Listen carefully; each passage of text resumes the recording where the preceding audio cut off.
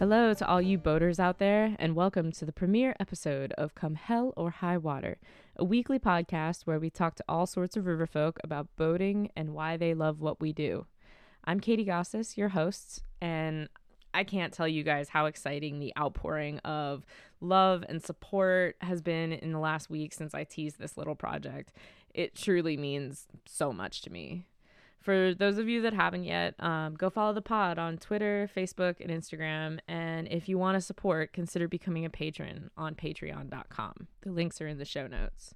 Okay, now that announcements are out of the way, if you aren't aware, today is opening day of Golly season. Ah, yes, that magical time of year filled with pillow rides and postage stamp moves, and the Beast of the East is back in play, y'all. Be safe, dust off that sphere of awareness, and remember, we're all between swims. Even though the festival isn't happening this year, and I just found out as of yesterday that the animal race is also canceled, I hope you still get to see your friends out on the water throughout the season. Today, my guest is one of a kind, and someone I have known for practically my entire life. She really is the best person I could be speaking to celebrate the season. Help me to welcome longtime Golly guide and my friend, Monica Weatherford.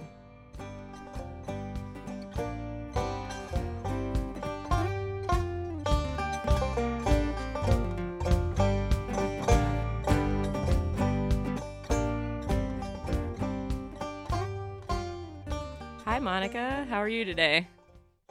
I'm doing great, Katie. I know that it's been a long time since we've talked, but what company are you working for these days? I'm currently working for Adventures on the Gorge in Fayetteville, West Virginia. Nice. And this is like one of the first questions I always ask everybody is, if you're boating privately and you have your choice of rivercraft, what are you going to be boating in? A shredder. Nice. I have a shredder as well. It's really maneuverable and it's lightweight. It's easy to travel with. And John and I like to paddle that, especially if we're doing something kind of steep and technical. Oh, 100%. Yeah. And I agree with the portability part of it, too, because technically it's about 50 pounds, so I think that counts as carry-on. Yeah. And it can roll up pretty small. Yeah, absolutely. Okay, quick aside. The Shredder is the original all-inflatable cataract that was the brainchild of Tom Love at Airtight Inflatables in Ohiopyle, PA. And though Tom Love has recently passed, his legacy lives on in his designs, his company, and the loyal Shredder family, of which I consider myself a part. What's your favorite stretch of river? Well, as far as commercial stuff I've run, I mean, the Upper Golly is probably my favorite thing to guide on. According to American Whitewater, the Upper Golly River is a Class 4-5 section of whitewater outside of Summersville, West Virginia. It's about 9.2 miles in length, with a recommended flow range of 400 to 5,000 CFS. It touts such rapids as Pillow Rock Rapid, Iron Ring, and the unforgettable Sweets Falls. I asked Monica to come on the podcast for the first episode because today also happens to be opening day of Golly season, and what better way to celebrate the season than talking to a Golly guide? I've run some other stuff privately that I haven't guided on. Last year, I got to run the Tallulah down in northern Georgia, which has like a 70-foot slide waterfall on it, which is pretty fun. Yeah, it's called Oceana, if I remember correctly, right? Yes. American Whitewater touts the Tallulah Gorge as a Class 4-5 section of whitewater near Tallulah Falls, Georgia. It's about 1.3 miles in length with a recommended flow range between 450 and 1,200 CFS. And we also usually go down and do the Russell Fork in the fall when we get the opportunity to, which is another like steep Class 5 section. Yeah, that's if I remember correctly, that's like right on the Kentucky border, isn't it? Yeah, the Virginia-Kentucky border. Nice. AW gives the Russell Fork Gorge a Class 4 to 5+ rating.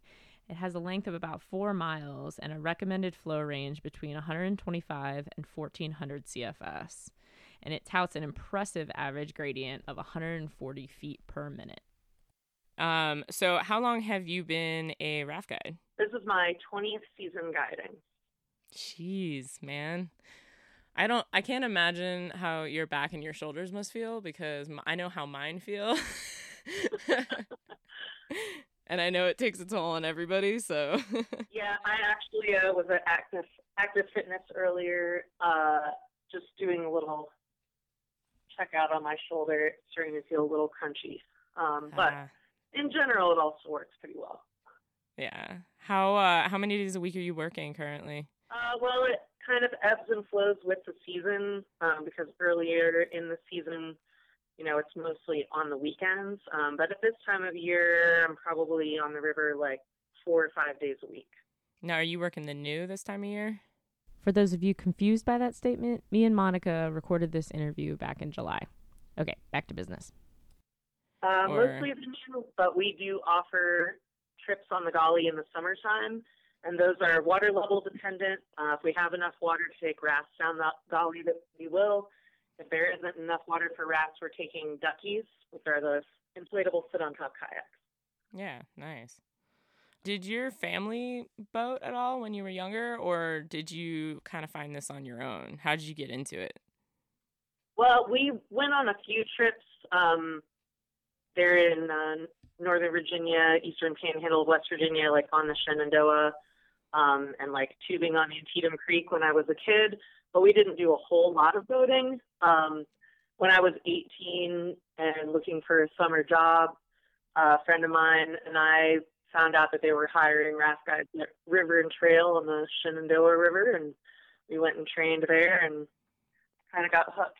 According to American Whitewater, this specific section of the Shenandoah River is a Class 2-3 with a length of about 6.1 miles, taking you through historic downtown Harpers Ferry. Now, the recommended flow range for this section is 1.7 to 9 feet, though, let's be honest, if you're a raft guide on the Shenandoah, we've all seen it lower than that. But the cutoff for a commercial raft trip is around 6 feet, and I would highly recommend that if it's over 6 feet, that you go with someone who knows where they are, because the river is very wide and it can get really burly at those higher levels. This is also what I consider my home river, and it's where I got my start. So hi to all my Shenandoah River people out there. Nice. And how long did you work at River and Trail until you went to the Gauley? I was at River and Trail for 2 summers, and then I came down and started working at Rivers on the New and the Gauley. Did you live in the Ewok Village while you were at River and Trail? Yes, I did live in the Ewok Village. Rip the Ewok Village, it is no more, but... Aw. So everybody out there knows, me and Monica have known each other since, how old? Like kindergarten, probably? Our parents lived down the street from each other, so we grew up next to each other, and Monica was my babysitter. I'm pretty sure. Yeah. When I was younger, a couple of times. I was probably like 12 or 13 maybe when I started babysitting for you. But I have always, I worked at River and Trail, and I know, a couple years after I worked there, you started guiding, and I thought it was cool that you had also joined the boater community. Yeah, and it sounds like, pretty much through, the same avenue you did, needing a summer job and made it happen. And it's just so random that, we grew up down the street from each other and just so happened to both end up doing it. And I feel like our parents go to parties together and commiserate with each other about it. And so the Gauley, so you've been guiding, 18 years on the Gauley now, yeah. Technically? So what's the biggest lesson you've learned from all your years on the Gauley? Or just boating in general? I think the biggest thing that I have learned is that you are always learning, and at whatever point you think that you're done learning, you're probably about to take an ass whooping. Yeah, that's pretty true. If you get cocky and confident, I generally think it's going to bite you in the ass real quick. What's your best customer story? That you can tell. There's so many of them. One of the most recent ones, and this one is funny because it was a question that I had not encountered before. We get a lot of the same questions over and over again about whether or not the river goes in a circle, whether we're going to end up where we start or not. But the other day, someone asked me if we carry a black box on the boat. And I was like, you mean like what they have on an airplane? And she said, yeah. And I was like, no, we don't do that. And she was like, well, if something happens, how do they know what happened? And I'm like, I mean, not that there can't be injuries or worse on the river, but usually at least some of the people survive the encounter. The whole ship doesn't disappear. Did her eyes get really big on that whole thing? Yeah, some of the I'm people not sure survive, what happens out there, but oh my god, that's ridiculous.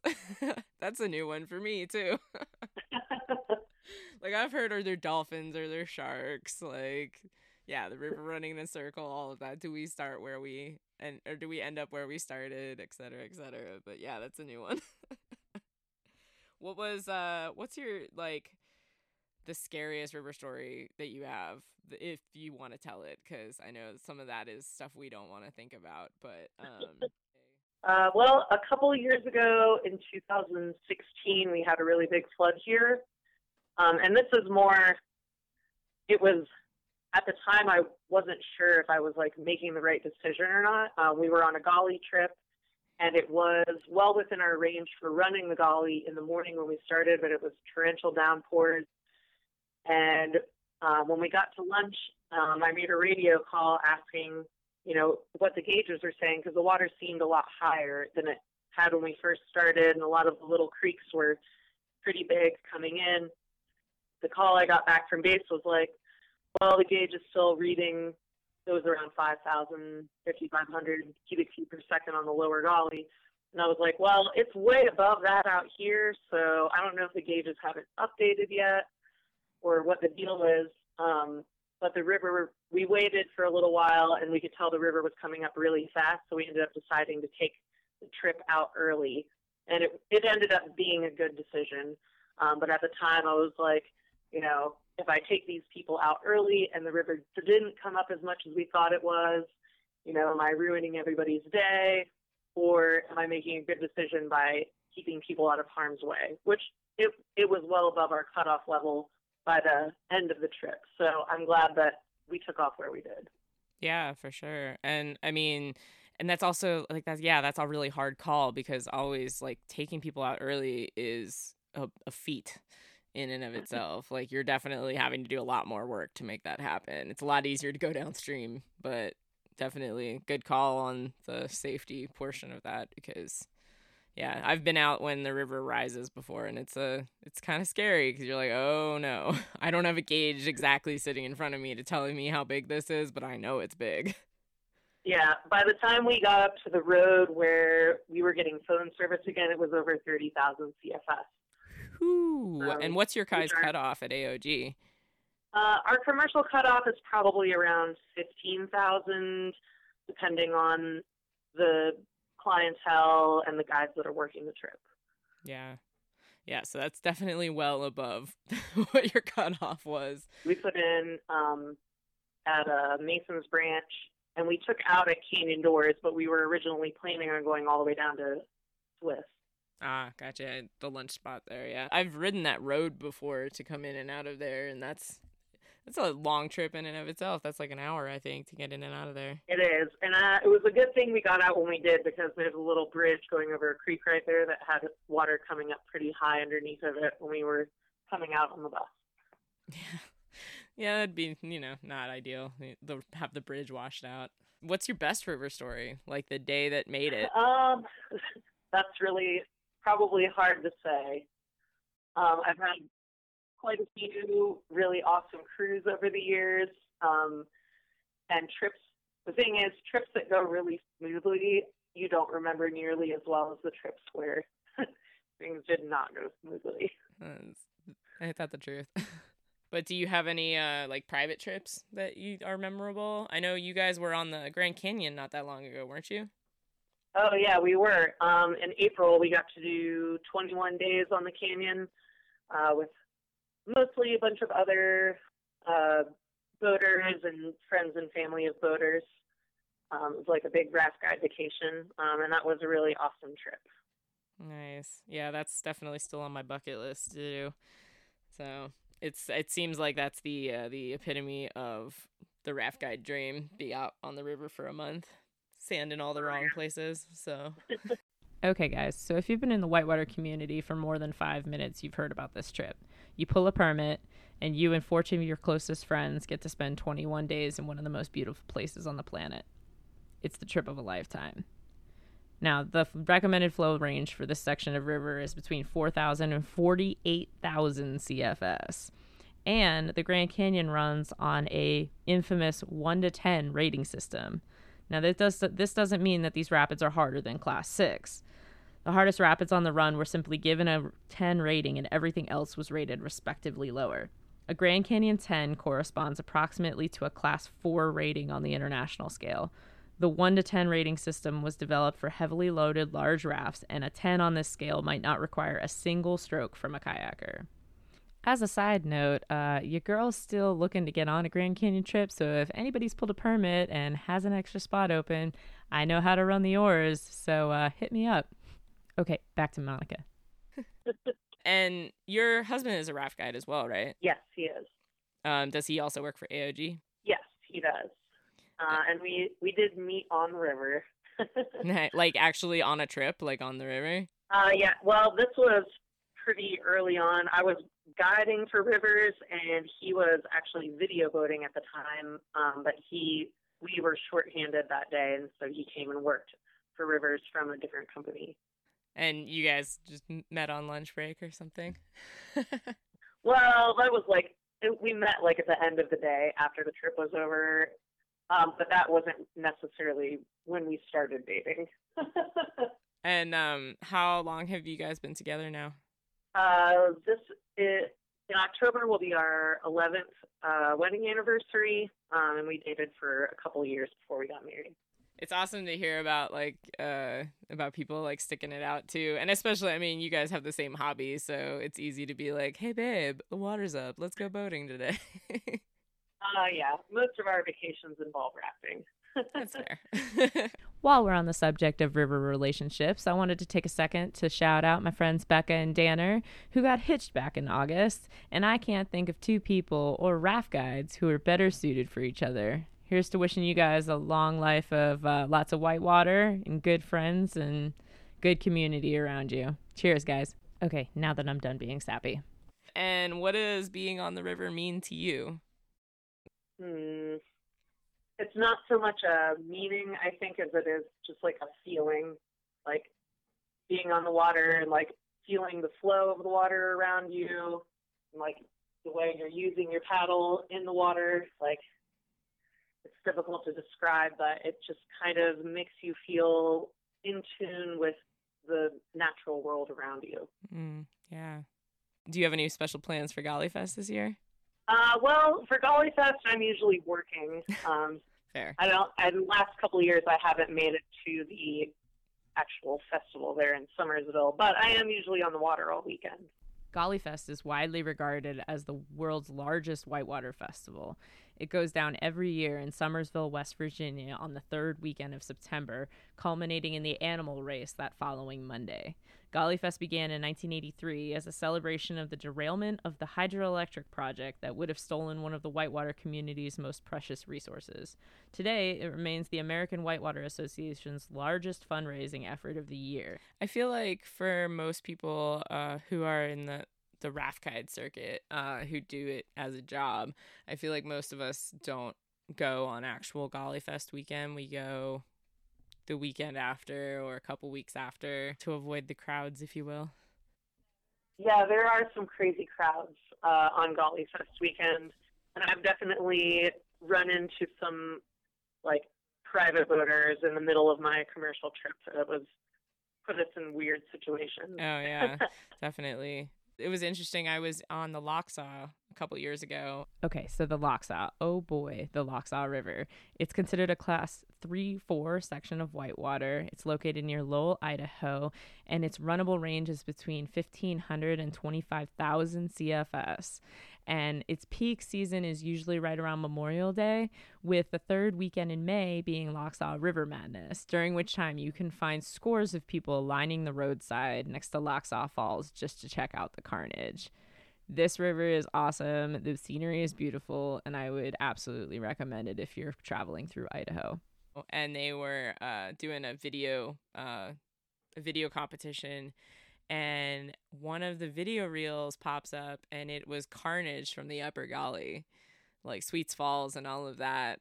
And all of the people, most of the people at the Lochsa were West Coast boaters, and they were all just like, this is insane. What are these people doing? Like, you know, people jumping off the Rocket Pillow onto the Creature Crafts and doing all of that stuff. Yeah. And they're like, this is insane. And I'm like, well, that's actually kind of normal. That's pretty much Gauley Fest in a nutshell right there. Yeah, the Gauley, especially during those busy weekends like Gauley Fest weekend, it definitely has a reputation for getting rowdy. Absolutely. Do you have any recommendations for people going out for Gauley Fest or for Gauley season in general? Like any tips, tricks, or recommendations you can give them? I mean, I would, if you're not familiar with it, I would definitely boat with someone who does know what the hazards are or like where you do want to be, because there are some spots that you really don't want to end up out there. There's some sieves and nasty stuff. Definitely some undercut rocks on that river. Yeah, have fun, but be safe and be aware of your surroundings. Yeah, for sure. Cool. Well, what are you working on right now? I know you're guiding, and people can request you to go if they want to go out and aren't super comfortable with their skills on the Upper Gauley. I mean, they can always take a trip with you, right? Yeah, I'll be guiding on the Upper Gauley for Adventures on the Gorge. And I'm kind of splitting my time between working as a guide and working as a tattoo artist at Smokin' Guns. Nice. Thank you so much for talking to me today. And where can people find you on social media? My Instagram is River of Ink Designs. Awesome. Well, hopefully we'll see you out on the water here soon. And yeah, happy Gauley season, everybody. Happy Gauley season. Okay, guys, so now is a part of the show that I like to call Reading Water, where I read your river stories that you submit to me. This one comes from my buddy Jamie, and he writes, I guess one of the funniest stories that comes to mind was on Alberton Gorge. I ended up rolling with this old head who was paddling a 14-foot cataract with his wife and son. We kind of had an unspoken safety rolling for each other the whole way down the river, staying pretty distant to give each other privacy and space. When we were taking off, I commented on a line he took as being the way to go. Turns out he was following my lines the whole time. All the while, I was following his lines because he seemed like he was in the know. It was kind of a humbling moment of the ignorant trust for both of us. Oh man, thanks for that story, Jamie. I can say that I've definitely been there before. If not with someone at the put-in, then definitely with a friend who seems overly confident about the run. Keep sending me those stories, guys. I love to hear them.